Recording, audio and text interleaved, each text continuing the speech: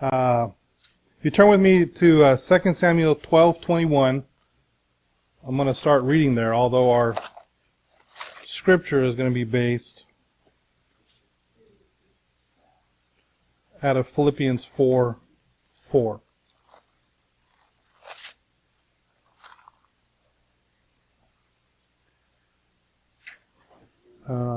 While you guys are turning there, I'm going to open in prayer. Father, we thank you this morning. We just want to wish you a happy Father's Day, Lord. Father, we thank you for being our Father as adopted sons into the kingdom of heaven.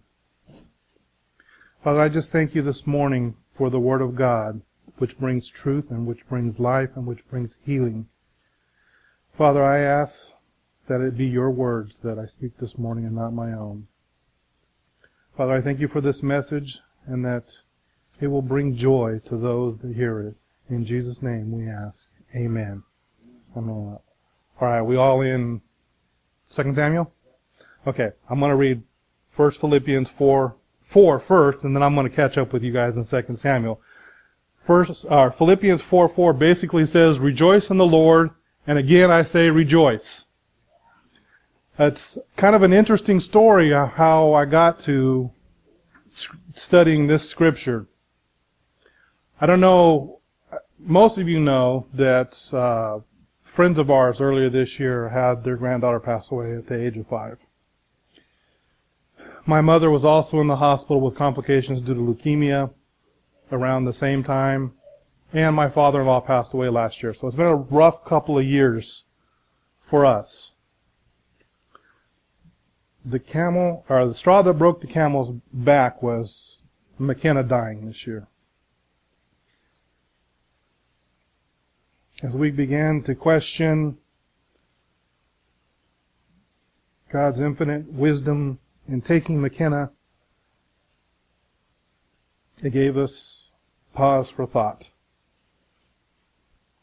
What are we to learn from this, Lord? What do we do wrong? What can we be taught?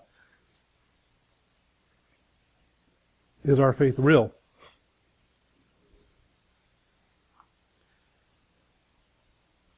We were at men's Bible study one morning and we were reading a scripture and it almost gave the command that we're to walk in joy. And I can't remember the scripture, but that scripture led me on, well, what does the Bible have to say about joy? And so that's how we come to be in 2 Samuel. Verse 15, it says, Then Nathan departed to his house, and the Lord struck the child that Uriah's wife bore to David, and it became ill. David therefore pleaded with God for the child, and David fasted and went in and lay all night on the ground, so that the elders of the house arose and went to him, and raised him up from the ground, but he would not, nor did he eat food with them. Then on the 7th day it came to pass that the child died, and the servants of David were afraid to tell him that the child was dead. For they said, Indeed, while the child was alive, we spoke to him, and he would not heed our voice. How can we tell him that the child is dead? He may do us some harm. So here we have a situation. And I failed to mention that I also believe that the church, our local church as a body, has been going through some heavy attacks. There have been things going on with each and every member, I believe, here that have robbed us of our joy. In fact, in researching and studying for this last night, and transcribing my notes, I felt impressed, and we almost changed, and I just was going to ask Pastor if we could just spend this morning, instead of me teaching, us just standing and praising and worshiping God. Because I believe that through worship and praise, that our joy is going to break forth. And I believe that joy is coming to this church, to this local body. I believe it's time for us to start walking in the commandment of God, which is the joy of God. But I decided to go ahead and bring some of the Word to you, because I believe that the Word brings life, and maybe we can schedule a special session at some time where the church can come together and we can praise and worship as a body. Because I believe that in corporate praise and worship has got to be that much better than single praise and worship. Amen? It says in verse 19, when David saw that his servants were whispering to David, they perceived that the child was dead. Therefore David said to his servants, is the child dead? And they said, he is dead. So David arose from the ground, washed and anointed himself, and changed his clothes, and he went into the house of the Lord and worshipped. Then he went to his own house, and when he requested, they set food before him, and he ate. Then his servant said to him, what is this that you have done? You fasted and wept for the child while he was alive, but when the child died, you arose and ate food. And he said, while the child was alive, I fasted and wept, for I said, who can tell whether the Lord will be gracious to me, that the child may live? But now he is dead. Why should I fast? Can I bring him back again? I shall go to him, but he shall not return to me. This scripture brought some comfort to me, not only on a personal level, but as a corporate level. Because I believe that through praise and worship, like I said earlier, that we're going to bring back that strength, joy of the Lord that's in us. Now, my message this morning is not to bring condemnation. There is no guilt in my message this morning. But I do want to point out something here. If you read the backstory and what's going on here, David sinned. David blew it big time. There was a separation between him and God. There was a judgment for his actions. That judgment happened to be the death of his child. I don't know if sin was the reason for McKenna's passing on. It's not really important at this point in time. This is only a side note. So if you're not experiencing joy, it may be something that you need to look into your life. Is there sin separating you from God? When they went to him when he was mourning because of the impending death of his child, he's a king. You walk in and you find this guy laying on the floor, and he's just, I can imagine, he's wailing. I mean, what are you going to do? I mean, you're trying to get the guy up to eat, and you comfort him, and nothing you can do can bring comfort to this guy. There's nothing. And you got to be kind of careful, because the king, when you approach him, I mean, he might just get upset and have your head cut off for no reason. I mean, so you got to imagine the turmoil that the people that were trying to comfort him were going through. I can also understand that, because the friends of ours are going through turmoil, and it seems that our comfort is to no avail to them. So that's something that I understand and that I can relate to in this scripture. But there's good news. As he goes on, he says that when the child died, what was the first thing that David did? He washed and anointed himself, he changed his clothes, and went into the house of the Lord, and he worshipped. Now, it's going to become kind of important and a kind of a theme throughout the message this morning, is that David physically changed his appearance. He had been mourning, and he looked probably like it.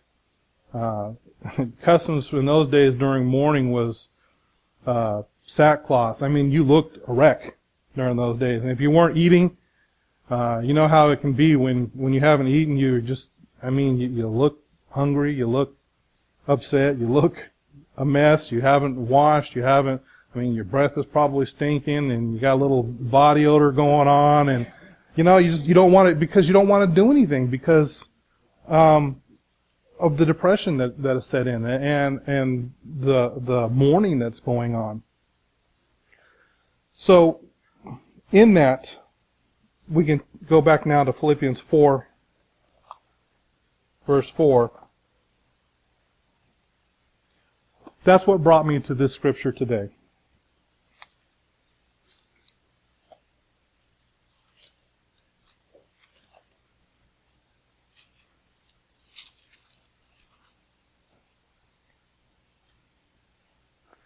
Philippians 4, verse chapter 4, verse 4 says, "Rejoice in the Lord always. Again, I say rejoice." I have 4 points to make this morning. And you have to forgive me again because this is a different way of me teaching. I'm used to telling grand stories and applying them to biblical principles. This morning I'm going to be focusing on one verse and 4 points on that one verse. To rejoice in the Lord is a delightful thing.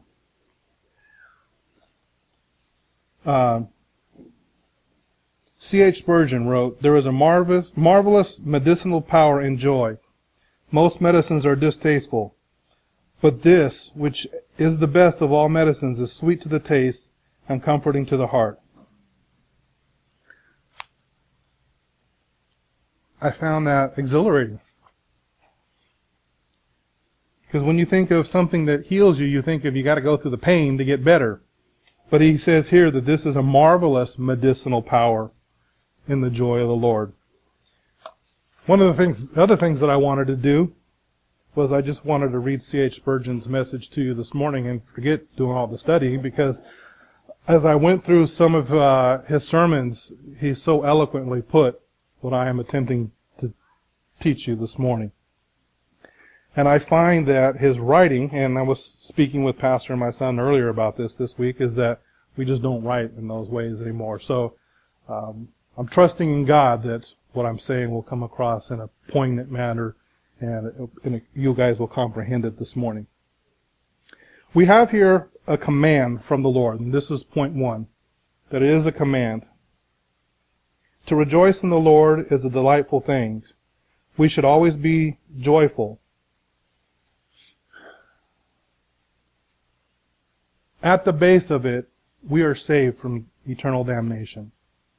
We are saved from eternal separation from God. That in itself is enough to cause us, or should cause us, to stand up and jump and shout for joy, because we are going to spend eternity with our Father. And happy Father's Day to all the fathers here, by the way. As I was praying this morning, I mentioned that God our Father, and I am always overjoyed in seeing my son and my children and my grandchildren when they come and visit me. So how much more, I think God enjoys our praise and our worship. The other thing that is why it's delightful is that God so loved the world. We have a gift. We have a gift in Jesus Christ. So on those 2 points alone, we probably could spend the rest of the day having reasons to rejoice in the Lord.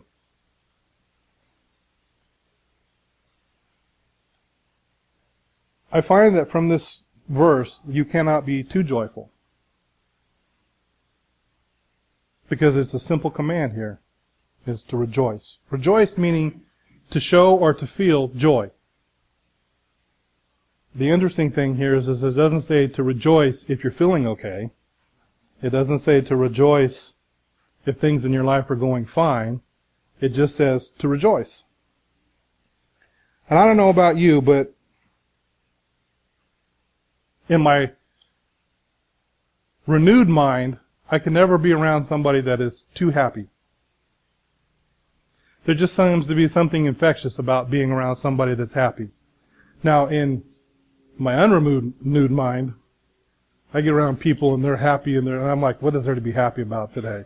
Just get away from me. I don't want to be like you.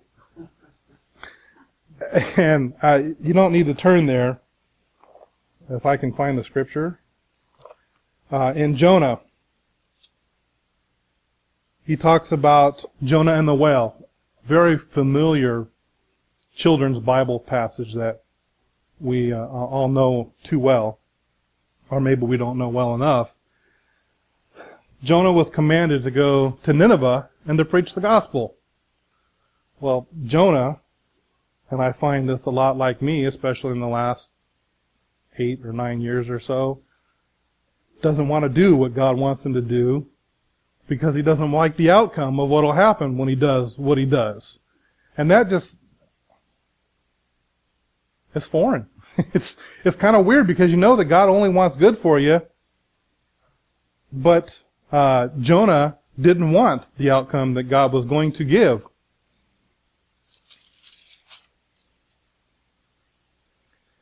We'll pick up the story in the middle in Jonah 2. It says, and then Jonah prayed to the Lord his God from the fish's belly, and he said, "Have you ever feel like you're in the fish's belly?"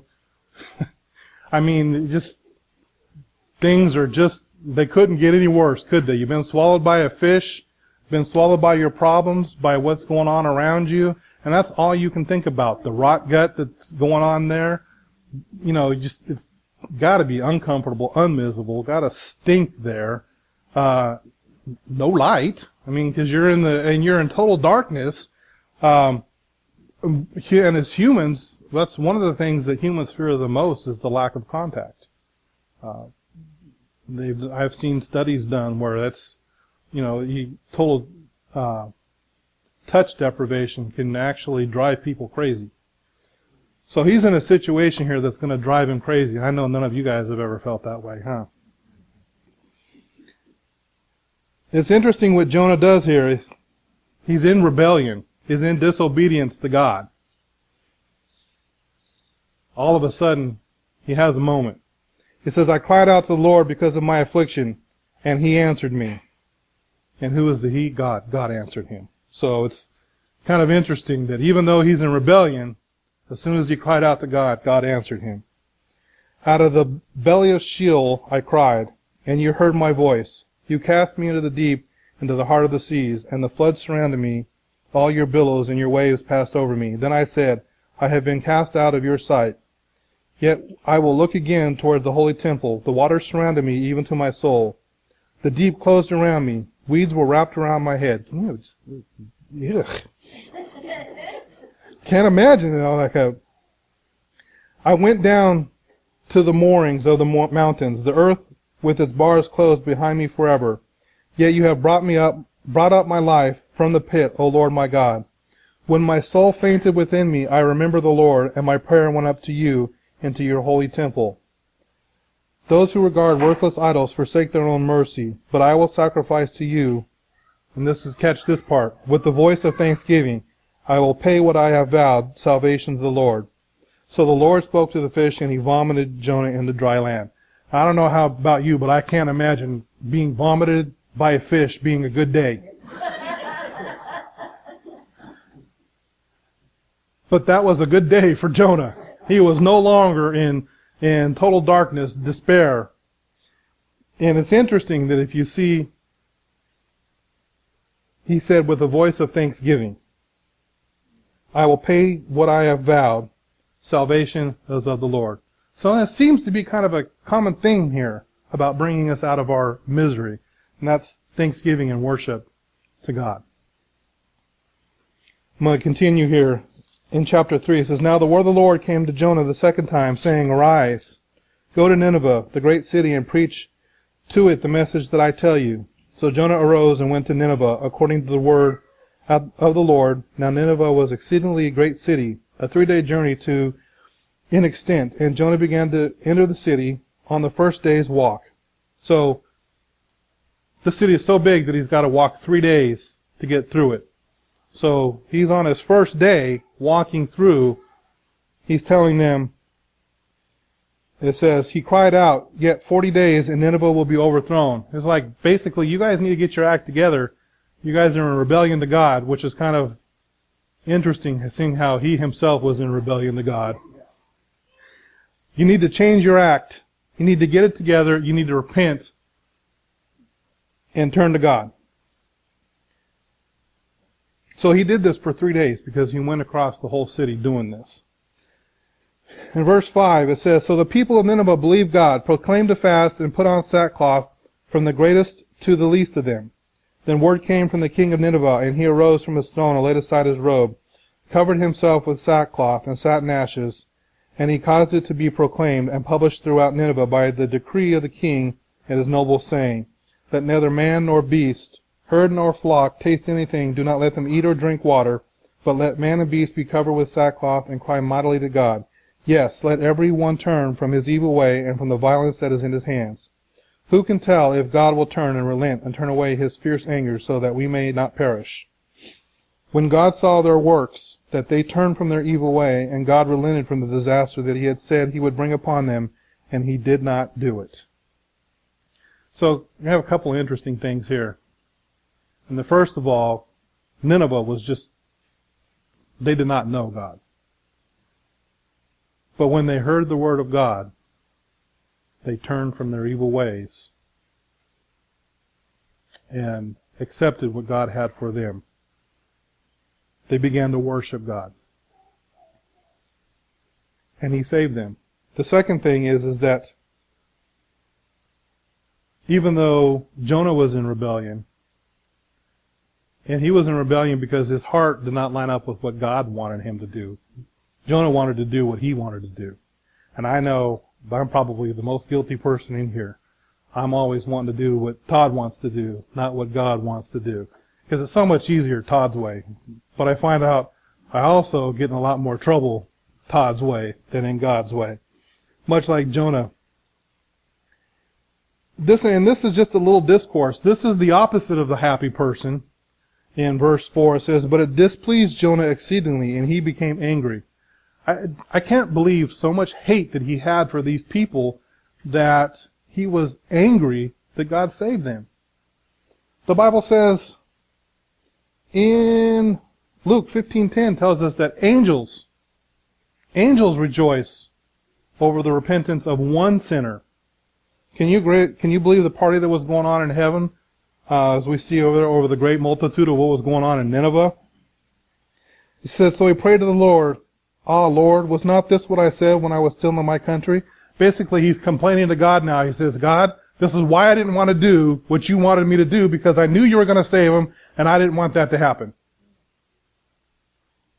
Well, it's a good thing that God got his way and not Jonah, because the city of Nineveh would have been destroyed. It says, "Therefore I fled previously to Tarshish, for I know that you are a gracious and merciful God, slow to anger and abundant in loving kindness, one who relents from doing harm. Therefore now, O Lord, please take my life from me, for it is better for me to die than to live." This is... I'm going to have to talk to Jonah one of these days. What were you thinking? What were you thinking? This man hated Nineveh so much that rather than be joyous in the fact that God saved a city, because he hated them so much, he was going to sit there and pout all day long. I'm going to ask him, "Brother, what were you thinking?" I don't get it. So Jonah went out of the city and sat on the east side of the city. There he made himself a shelter and sat under it in the shade till he might see what became of the city. And the Lord God prepared a plant and made it come up over Jonah, that it might be shade for his head, to deliver him from his misery. So Jonah was very grateful for the plant. But as morning dawned the next day, God prepared a worm, and so damaged the plant that it withered.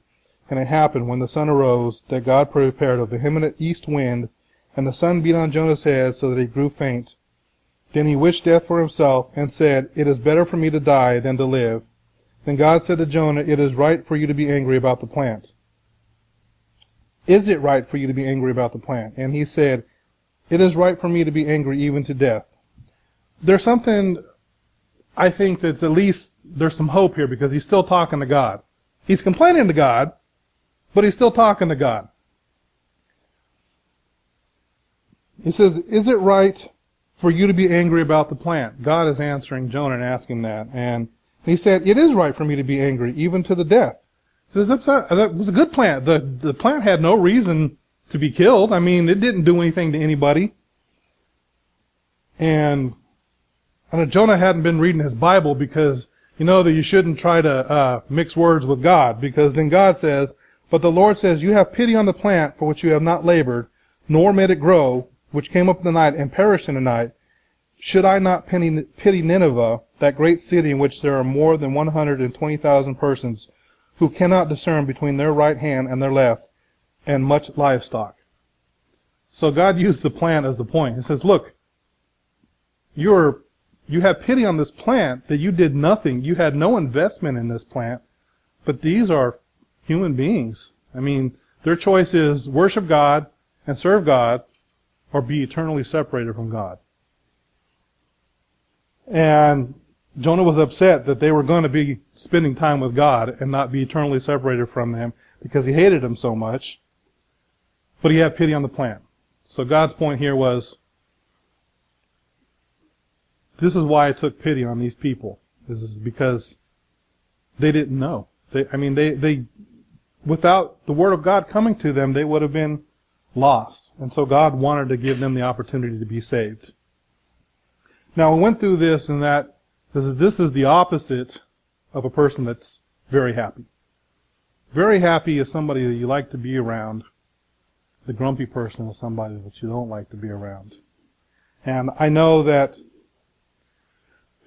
when you're wallowing in your situation, you tend to not care what other people think. And when you start thinking that way is when you start being the type of person you don't want to be around. You're not following the command, rejoice.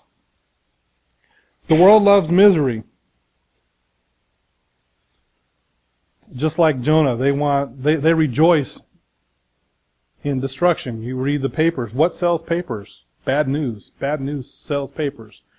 You look at the news and you find out there's been a murder. There's, something terrible that's happening. Something terrible about to happen someplace in the world. But the Bible tells us in Romans 12:2, be not conformed to the world, but be transformed by the renewing of your mind. So we're not to be like the world. We're not to be excited about all those bad things that are happening. And no one really, I think, wakes up in the morning and says, let me find out what terrible is going on in the world and let me revel in that. But I think what happens is that we see that there's misery in other people's lives going on and we feel a little bit better about ourselves. And that's the world's way of making themselves feel better. That's not God's way. Be transformed by the renewing of your mind.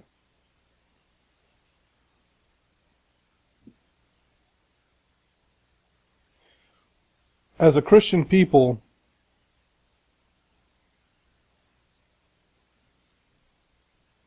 we're just other people that have repented, been called by God. It's a very simple way of putting it. The Greek word for repentance here carries with it the connotation of a change of mind. So you need to be transformed by the renewing of your mind to not be like the world. So being in a state of unjoy, take it how you want to take it, but I think that's against the commandments of God here to not be joyful. The rejoicing is a demonstrative duty because it's for your benefit. Joy is like a candle when you light it. When you light it in a dark room, you don't need a trumpet announcing, here comes the light. No, you don't need to do that. Once you light the candle or you turn on a light, darkness flees from it. That is the way it is to be joyful for the Christian. Matthew 6:16 and 17 says, when you're fasting, to wash your face, anoint your head, get up in the morning, don't stink, brush your teeth, look like you're not fasting. Because I know some people that can be pretty grumpy when they're fasting. But the Bible commands us, don't be showing people that you're grumpy. Show them the joyous side of Christianity. Because for those that worship and fast in secret will be rewarded by God in the open.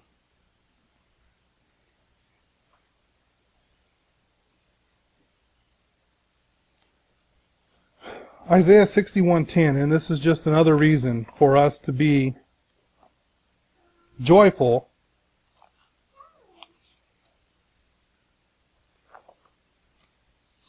And I think this scripture was mentioned this morning. It says, I will greatly rejoice in the Lord. My soul shall be joyful in my God, for He hath clothed me with the garments of salvation. He has covered me with a robe of righteousness, as a bridegroom decks himself with ornaments, and as a bride adorns herself with her jewels. What the reader is saying here is, I'm going to rejoice. I'm going to show the best of what God has. And in doing this, I believe that we are in line with this commandment to rejoice.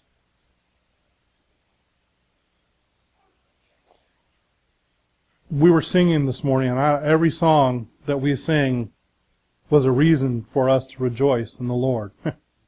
I can't think of reasons not to rejoice in the Lord unless you're Jonah. My second point here is the sphere of this joy. The scripture says to rejoice in the Lord. Let me get it because I'm going to butcher it.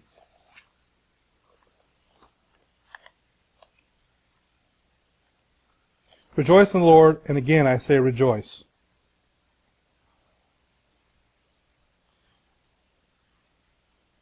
In Ephesians, children are commanded to obey their parents in the Lord.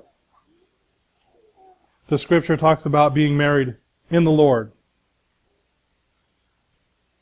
And here we're commanded to rejoice in the Lord. As a Christian, our duty is to be continually in the Lord. I notice that when I'm down in the dumps, and I'm feeling depression, I'm feeling anxiety, I have, worries and cares, that's when I'm starting to separate from God. As a Christian, we're to rejoice, but we're to rejoice in the Lord. So we shouldn't stray very far from being in the Lord. Our true rejoicing comes in the Lord. This sphere of this joy, we should also not seek joy outside of the Lord. It's very easy. I'm an example. When I was on a career path, I found that the more that I worked, the better things happened to me, the happier I was. So there was joy in my life based on my career.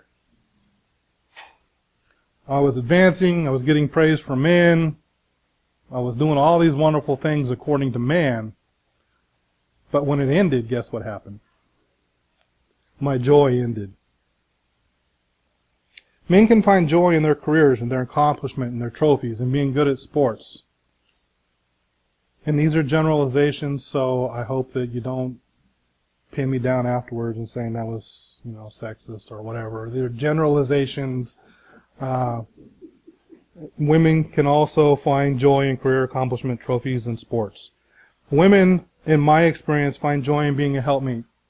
Their joy is often attached to their mate and how well their mate is doing. And once their mate is no longer doing well, there's no longer any joy in that. So finding joy in your mate and other things outside of the Lord is not what we as Christians are to do.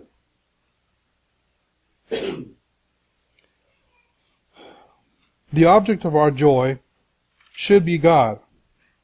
We cannot have too much joy in the Lord. Psalms 37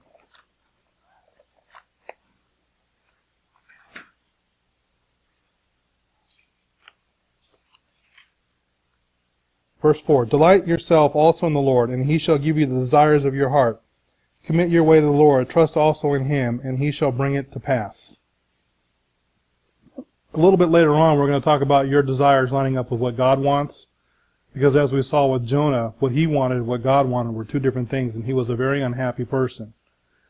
But there's hope here in this scripture, and that says, he shall give you the desires of your heart if you commit your way to the Lord, and trust also in him, and he shall bring it to pass. Psalms 43:4 says,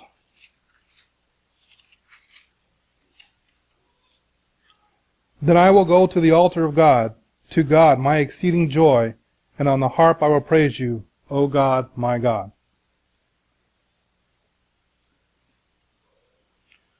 When you're finding joy in other things outside of God, they can end. They can change. They can be something that you want to do. Many of us as younger persons wanted to be something when we grew up. And as age and experience and time went on, we decided that we didn't want to be that thing that we were when we were little.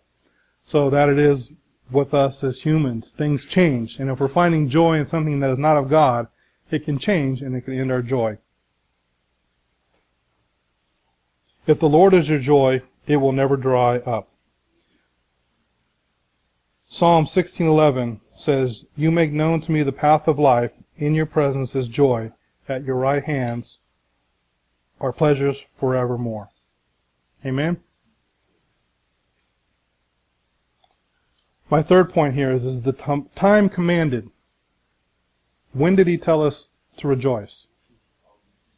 He said to rejoice in the Lord always. Again, I say rejoice.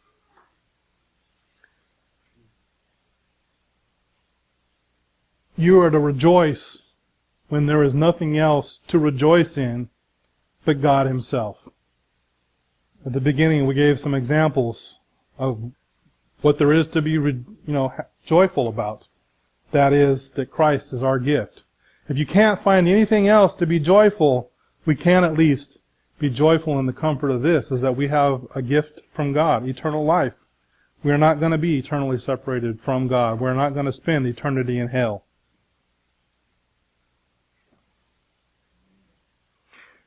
If you're not rejoicing in the Lord, start now. Nothing we can do to change the past. But the commandment is to rejoice in the Lord now. Some interesting things about what the verse does not say. It does not say to rejoice in the Lord if you're feeling like it. It doesn't say to rejoice in the Lord if circumstance warrant being joyful.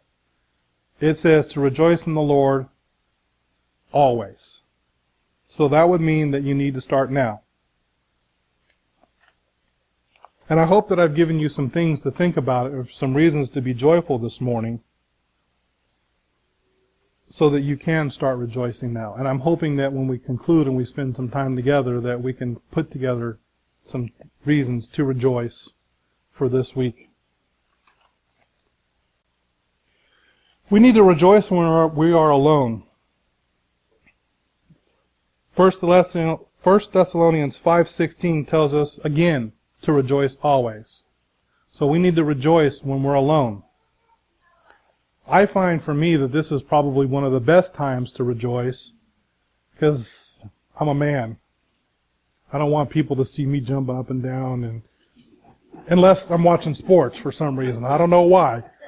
But unless that, as a man, it's hard for me to see other people. And the interesting thing about joy is that I find myself crying in joy in the Lord when I'm by myself. And this is something that, as a man, I find perplexing, because why am I crying? And I don't have an answer for everybody here today. I'm just explaining to you what is. I find myself by myself just talking to God and reveling in the closeness that we feel, or that I feel, and being alone with God, being in His presence. Oh, Lord, why are you so good to me? And it brings tears to my eyes. Oh, why have you done this? Why have you done that? I can question God, and I can feel peace.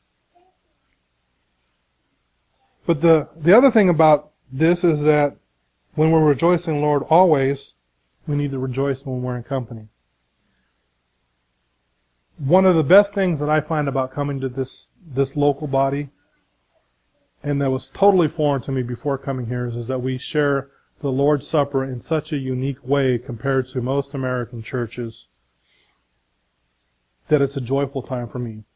I have been in leadership in churches where I was involved in serving the church, the elements, and it was always such a somber, such a processional type of time. It was kind of, you got to a point where you kind of fretted because you had to go through these steps to get to where you needed to be. But here at this church, we celebrate the supper, where there's joy in the supper here. I look forward to coming to church, to getting to the afternoon to spend time with my fellow brothers and sisters in Christ and sharing and remembering what God had done for us. And so as the Scripture commands us to rejoice in the Lord always, it is something that I look forward to from Monday to getting to next Sunday, is rejoicing with our brothers and sisters. And I praise God that He has shown me a joyous way to receive communion.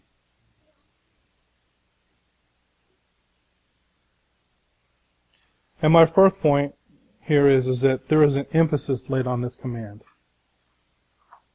Paul didn't just say, rejoice in the Lord always, and then go on from there. He says again, there was an emphasis, a point added to this.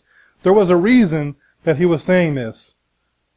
Part of me believes that he may have been preaching to himself, because at the time of this writing, Paul was in prison. And I don't know how many of you rejoice when you go to prison. I don't think it would be something that I would be joyful about.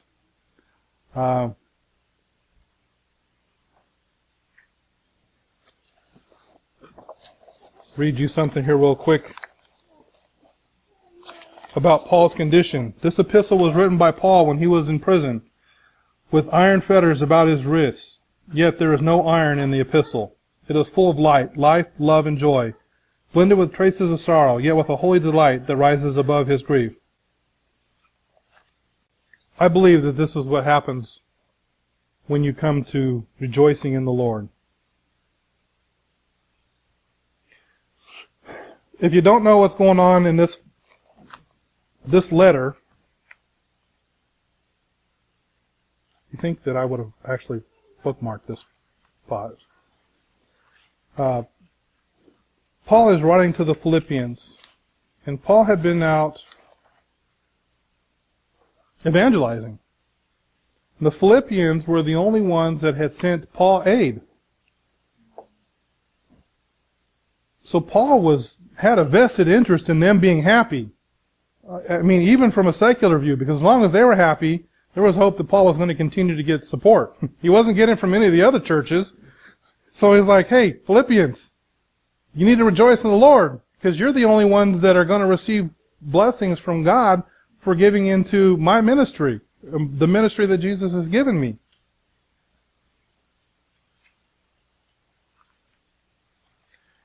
And likewise, God wants His people to be a joyful people. In Nehemiah chapter 8, verse 10, I think it says, the joy of the Lord is my strength. Nehemiah is not really one of those books that I have in the past spent a lot of time studying. Just kind of a expose on what happened to the children of Israel and the return. But in studying that verse, I come to find out that they're returning to Israel at this time after being in captive, and they're learning the Word of God all over again. How joyful it is for us as Christians to wake up every day, to renew our minds, to learn the Word of God. From a fresh perspective, we need to push away the old and let God deliver to us the Word of God. Let Him, as you're meditating, let Him deliver the Word, His Word to you. Something that they did at the end of teaching is that they told everybody to go home and have a feast. I love the Israelites, man. They're always partying. They always had a reason to be joyful. It was a celebration that they were. There was an annual celebration that they were celebrating here, and they were told to go home and to be joyful and to feast in honor of God. And at the end of Nehemiah explaining what's going on here, it says, the joy of the Lord is my strength. And that leads me to believe that studying the Word of God and being with other believers brings about the joy of the Lord. So, again, I like to reiterate that I'm very thankful to be able to come here and have communion with fellow believers and to be joyful about that. And I'm thankful that God brought us here and showed us this facet of actually having communion.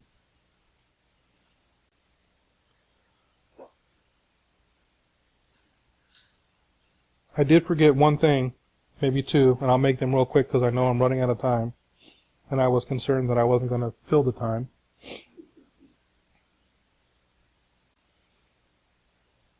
This is that we need to be careful in our rejoicing, that we're not rejoicing in the great success of our works of God.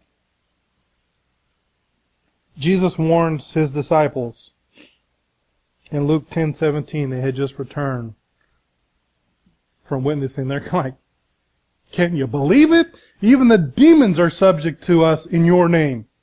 I would get pretty excited about that too. And Jesus tells them, whoa, slow down, wait a minute. That may be a good thing, but don't get excited about that. You need to be excited about the fact that your name is written in the book of life. I find, and especially there have been times in my life, that just like work, the work of the ministry was something that I did that gave me pleasure, and it made me feel good about myself. It gave me the joy. That was the wrong thing to be doing. I needed to be rejoicing in God and not in the works of God. And with that, you don't need to be rejoicing in great works outside of God, especially with that. And I just wanted to make those 2 points just to be able to sum up everything else. Paul knows it's difficult here when he writes this, and so he is stressing it even more as a command of God. Rejoice in the Lord always. Again, be on guard. Be watchful for this. I'm reminding you. I don't know if I can shake you enough, but you need to rejoice. Rejoice in the Lord. Again, I say rejoice in the Lord.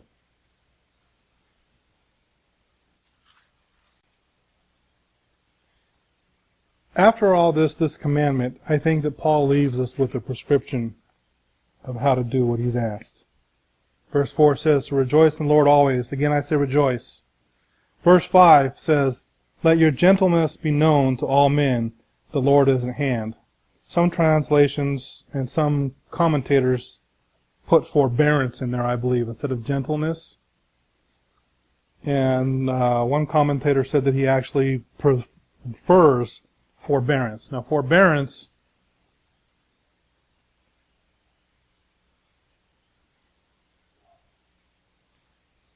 means to be patient, show self-control and restraint and tolerance. I like the lawful definition of forbearance, and that is that it is not forbearance. You do not enforce something that, even though it is a right, like in a debt. So even though somebody owes you something, if you're forbearing, you don't enforce what is coming to you. Now, how does that apply to being joyful? Well, I had a chance to practice that. Saturday night, we went out with some friends, sat down for dinner, explaining where I parked and complaining about how much I paid for it. And my wife spoke up and said something to me. Now, when she said this to me, I felt belittled. I felt it was rude. I felt anger, because why would she do this to me? A wide range of emotions, and none of them were good. And I believed that I had every right to react with her the way that I did, and it was not nice. I have since apologized to my wife. I'm sorry, honey. I've asked God for forgiveness. But forbearance in that situation would be that I would respond in the love of God and not repay her debt that she gave to me, which was the way I believe that she responded to me. And that is the way Christians should be, is that we should be patient in showing the love of God. And I find it very interesting that I got all of that out of one word, out of one scripture here. It says, but let your forbearance, or your patience, your control, acting the same in all situations, be known to all men. The Lord is at hand. Be anxious for nothing, but in everything by prayer and supplication with thanksgiving, let your requests be known to God. And the peace of God, which surpasses all understanding, will guard your hearts and your minds through Christ Jesus. Now, I believe that what Paul is telling us here is how to be joyful and how we can rejoice. And that is, don't be anxious.